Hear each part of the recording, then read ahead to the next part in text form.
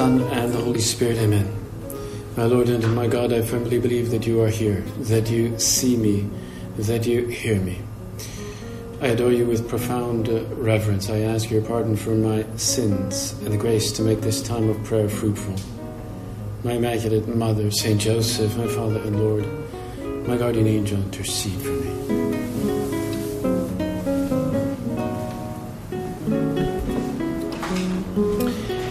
Well, we've been seeing the image of Christ as King and imagined Him reigning in our hearts and seeing all the consequences of Him truly being King, truly reigning. And we ask this, that this be truly concretized now in our life. And we saw also how this reigning in our hearts will be expressed in the way we integrate in our life a true spirit of service, a desire to serve others, give ourselves for others, to really die to ourselves, because He reigns not simply by some kind of authoritative power, but by the power of service, because our life is for others, living for others. It's the beauty of service, a lifelong dedication of service.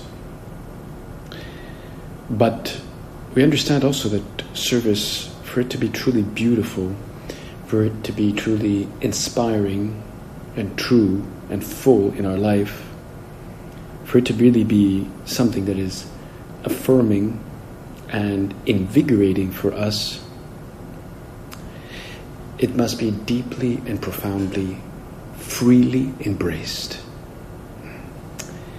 The kingdom of Christ is not an authoritarian regime, but it is tied and anchored in the freedom of the children of God. An expression that our Father liked to use a lot, the freedom of the children of God. And we indeed have been called to freedom, as St. Paul says in his letter to the Galatians. Because by letting Christ reign in our heart, we acquire a truer freedom in order to conquer the slavery of sin. Our Lord said, if you continue in my word, you are truly my disciples, and you will know the truth, and the truth will make you free. To be His disciples, we could continue and hang in there. We will know the truth about salvation, the truth about the redemption, the truth about our mission or purpose. And when we know that truth, we inevitably embrace it and hang on to it and protect it and keep it. And that task is what truly makes us free, because our efforts, our dedication is used for the greatest purpose of all, that it is used in the context of our life and the meaning of our life. But what is this freedom that we are meant to have? We know it's good. We know freedom is good. We understand that. But what exactly is that freedom that we're meant to integrate or that we're meant to live by? We know, when we think about freedom, we know it's not some kind of ability to do whatever I want, to do any time I want to do something.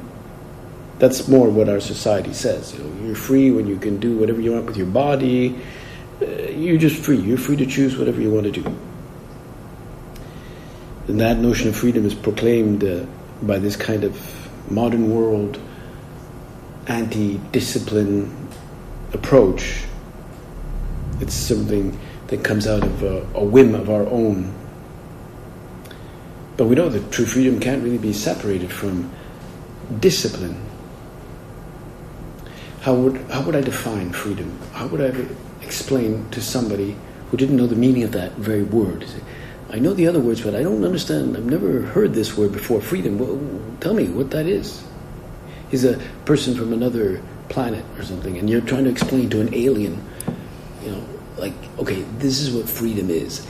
And he's listening, okay, explain it to me. Like, I never heard this. I don't have that in my database, He would have to say something like, okay, let me explain it to you. Freedom, Mr. Alien, we might be tempted to say, just do whatever you want. No, that's not what it is. Freedom is a strength of character, a hidden resilience within us to do what is good, to do what is true, to do what is noble, to do what is right, and ultimately to do what we ought to do. Oh, okay, to do what you ought to do. In other words, to do what is noble and good and true and real and even beautiful. So that means that even if you're impeded by law to do a task that you know is good and that you want, you may be externally impeded by some external power, but you're still interiorly free, because though you're impeded, not by your will, but by external will, you're still somehow mysteriously free, because you're internally free. You're seeking to do the good, the true, the beautiful, the noble, the right, the thing that you ought. Because we understand, God doesn't want to control us. He doesn't want these super efficacious robots. We are not expressions of AI. They're saying now, from now on, everything's going to be made and run by AI. There will no longer be any need for nurses, or it's all going to be done by AI. It'll all be studied according to statistics, and your diagnosis will be totally the result of some machine. But God doesn't want to control us like that, to stifle us, to manipulate us, to force us to do what He likes to see being done in us. He doesn't want to force us to, or to manipulate us to do what He wants us to do. He certainly doesn't want to manipulate us into doing what we don't want to do. Quite the opposite. God will let you do whatever you want, as you want to do it. He'll let you do that. That would be because He wants us to do it freely, even though we could misuse our freedom. Parents, it's true, may force their children to eat their food or to come to church when they're very young, even if they don't want to. They don't want to eat their vegetables. Well, you're going to eat your vegetables because we know it's for their good. And also, well, little children are not fully human yet, right? They're still developing. Obviously, they're human, but they're still growing. Their mind is not developed. They're not able to encapsulate their actions on the basis of freedom. So parents want to help them internalize what they're doing, even if they don't like what they're doing. They cannot stay at the level of simply doing things because they enjoy it or they like it. It's a very important task for parents to do, to help children understand that the good is sometimes arduous, sometimes hard to do. It's not pleasant, but we still have to do it. And some children never get out of that phase of just doing what they want to do. Some adults, that's why we say they're still immature. I mean, God does not force us to do anything. When was the last time God demanded of you anything? And so, our Father spoke about the children, the freedom of the children of God. The Father quotes that in his January letter from 2018. True freedom of spirit is this capacity and this habitual attitude to act out of love, especially in the effort to follow what God is asking of us in each circumstance. The habitual attitude to act out of love. Habitual attitude, it's a capacity. We're not free if we do it once. It's a habitual thing. It's a habitual thing. We always get up on time in the morning, even though habitually we want to stay in bed. It's the purpose of life, to stay in bed, in the warmth of the bed. But we also know the purpose of life is to jump out of the bed and keep at it. And everybody understands that. We feel within the depths of our soul a call to radical commitment. We feel in our soul this thirst for great things. Sometimes the greatest thing we do is jump out of bed. Because the difficulty for a total surrender, a radical surrender without conditions to our Lord Jesus Christ in the service of the kingdom, really lies in that freedom of the children of God. And our commitment and our freedom does not they don't oppose each other, but they attract each other. They need each other. Let's ask the Lord to help us see where I'm not quite free, where I'm still under the aegis of a bad habit, where I habitually do something and I have not overcome myself in an area that I should overcome myself, or rise above my lower tendencies. Maybe I'm not quite free. Where would I not actually be fully free? Where should I change, but I kind of don't want to change for the good? We don't just change just to change. We change for the better, to improve. But maybe I don't want to change. I don't feel like changing. It's too hard. It's too demanding. Or lack of hope that if our efforts, that our efforts would not really be rewarded, that would be a lack of hope. And so our goodness cannot be one of appearance. We cannot just look good. Some years ago, during the annual course, I went to Buffalo. It was a bit of a drive, but we thought it would be worthwhile to go down into the USA. And there, we went to Buffalo and we saw a museum at a church called Our Lady of Victory. And it was a beautiful church with marble sculptures and so forth.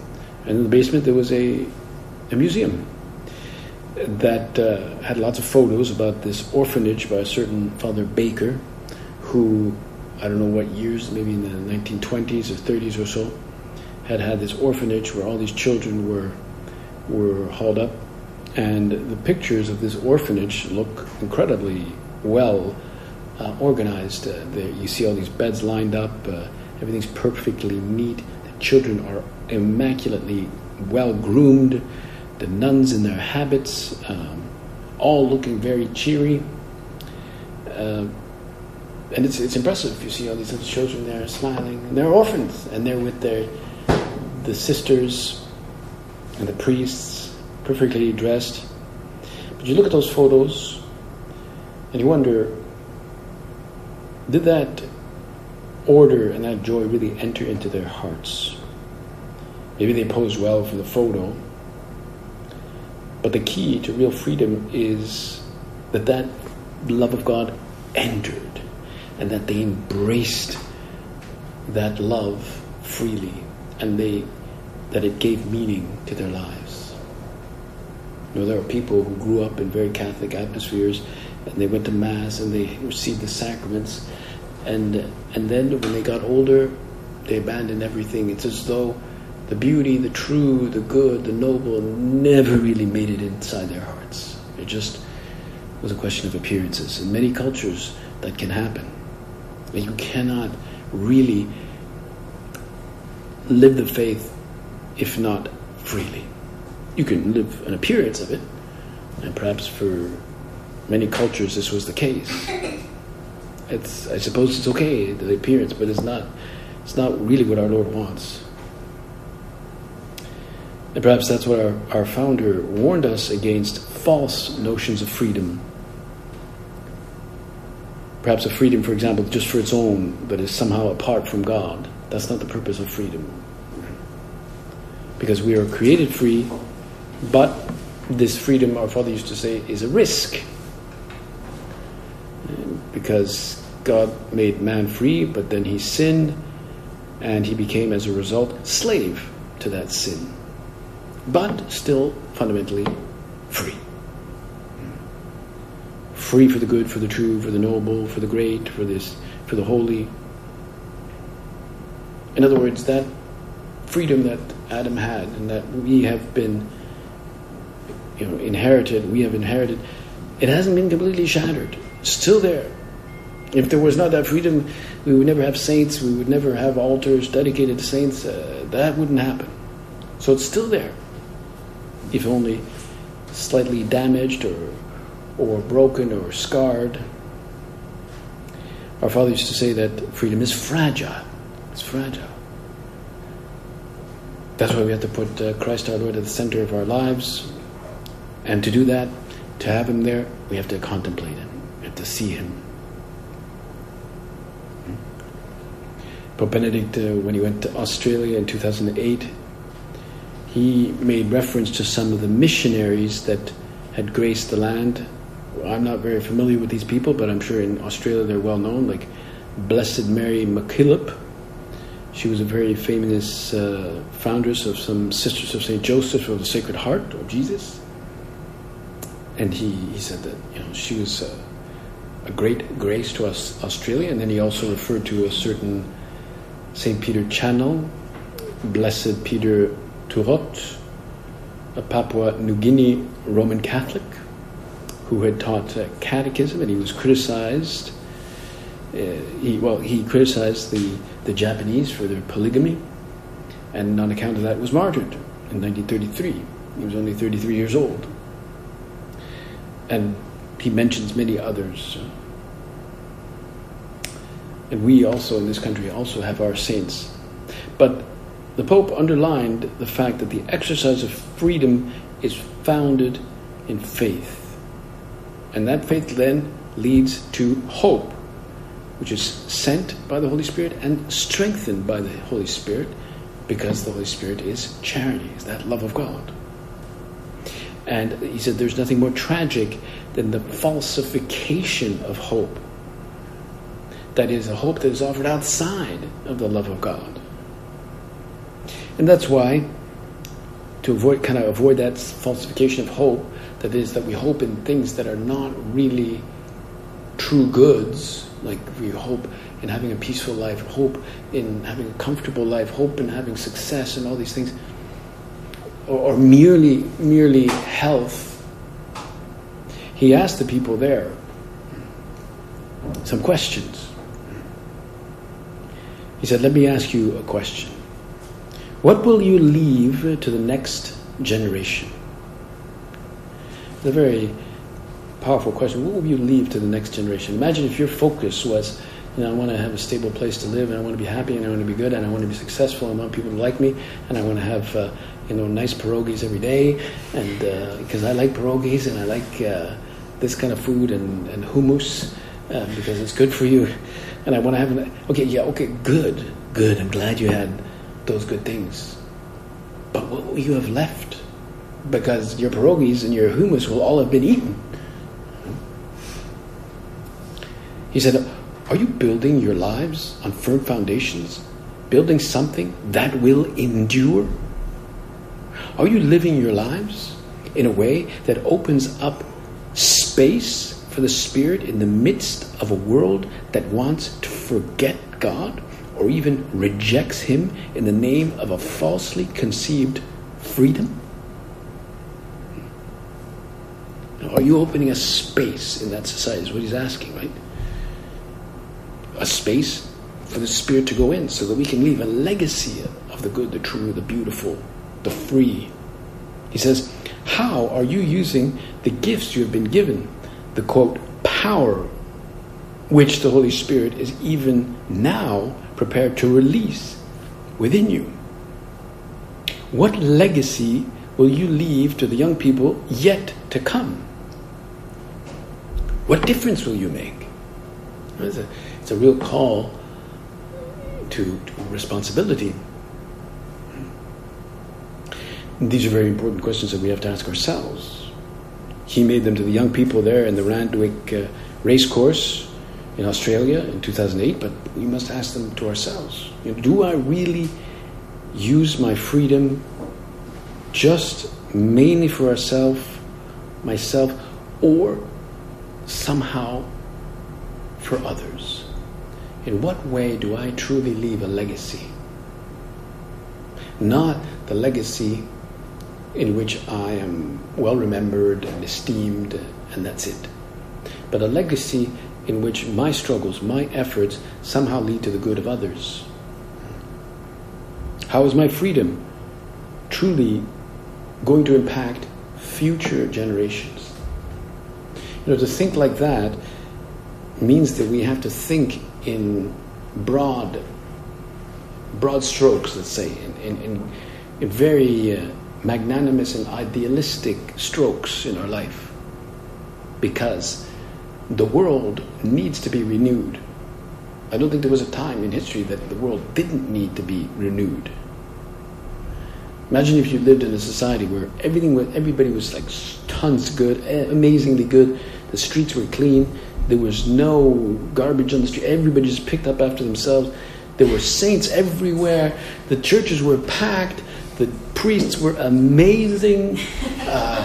There were vocations like billowing out of the buildings, like people were hanging on to the windows. Imagine everybody was so nice. And you'd call them, do you want to come? Yes, of course I'm going to come. And, everybody was amazing. Well, then you'd think, well, what am I doing here? I don't need to be doing all this. But even then we'd need the,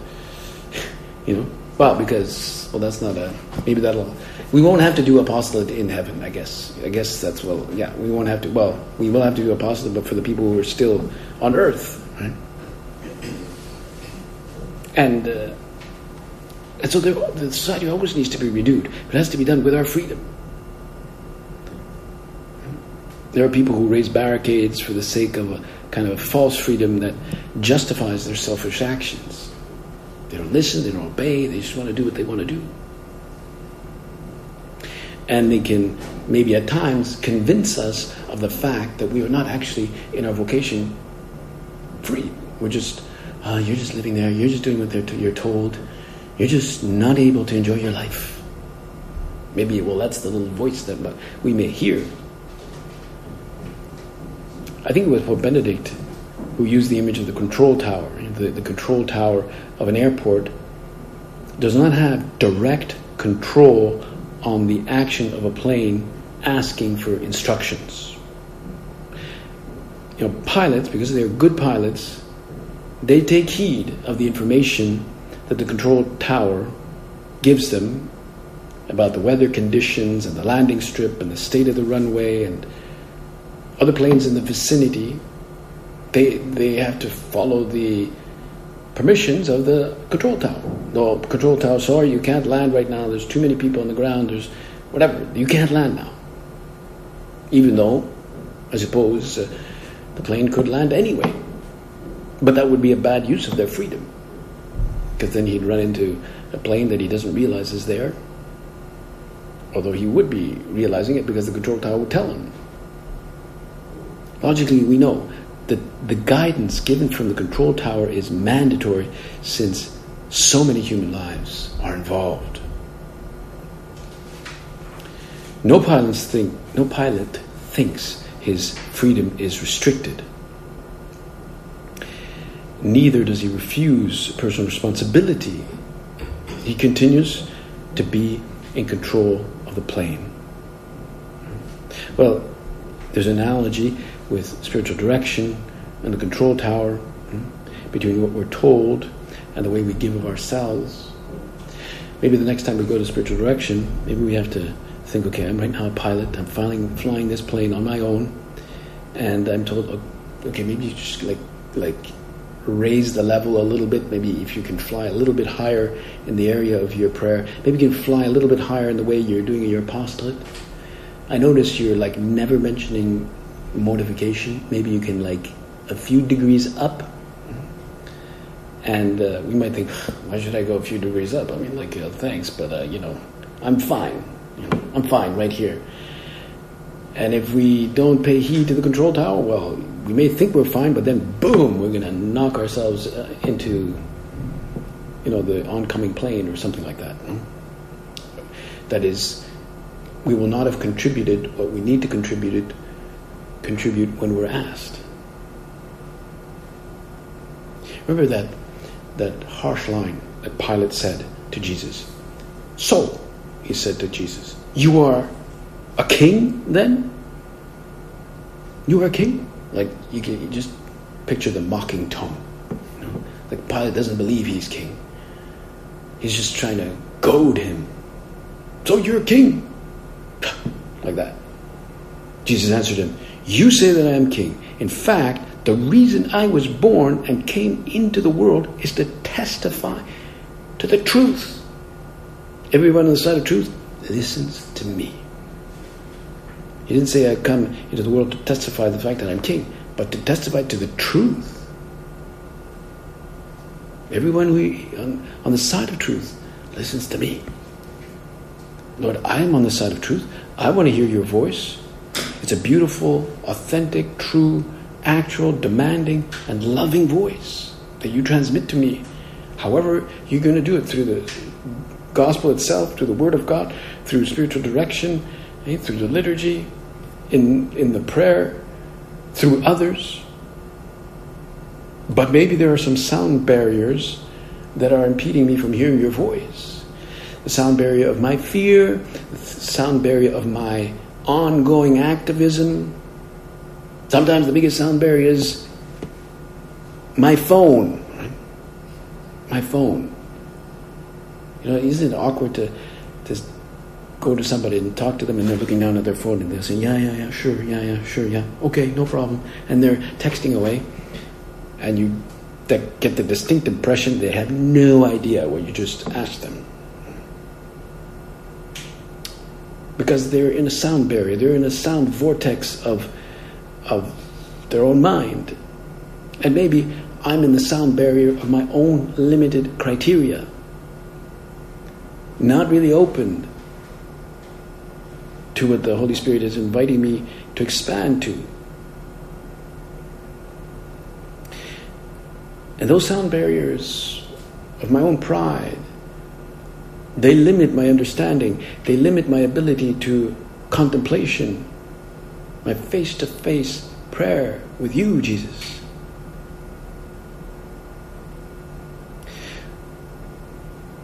Well, let's ask the Lord to remove those sound barriers that impede me listening to your voice. It's like the crackling, the hard to hear sound of the control tower, and the pilot doesn't hear it.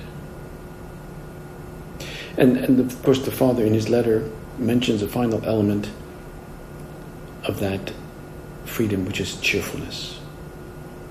Something frequently repeated by Pope Francis.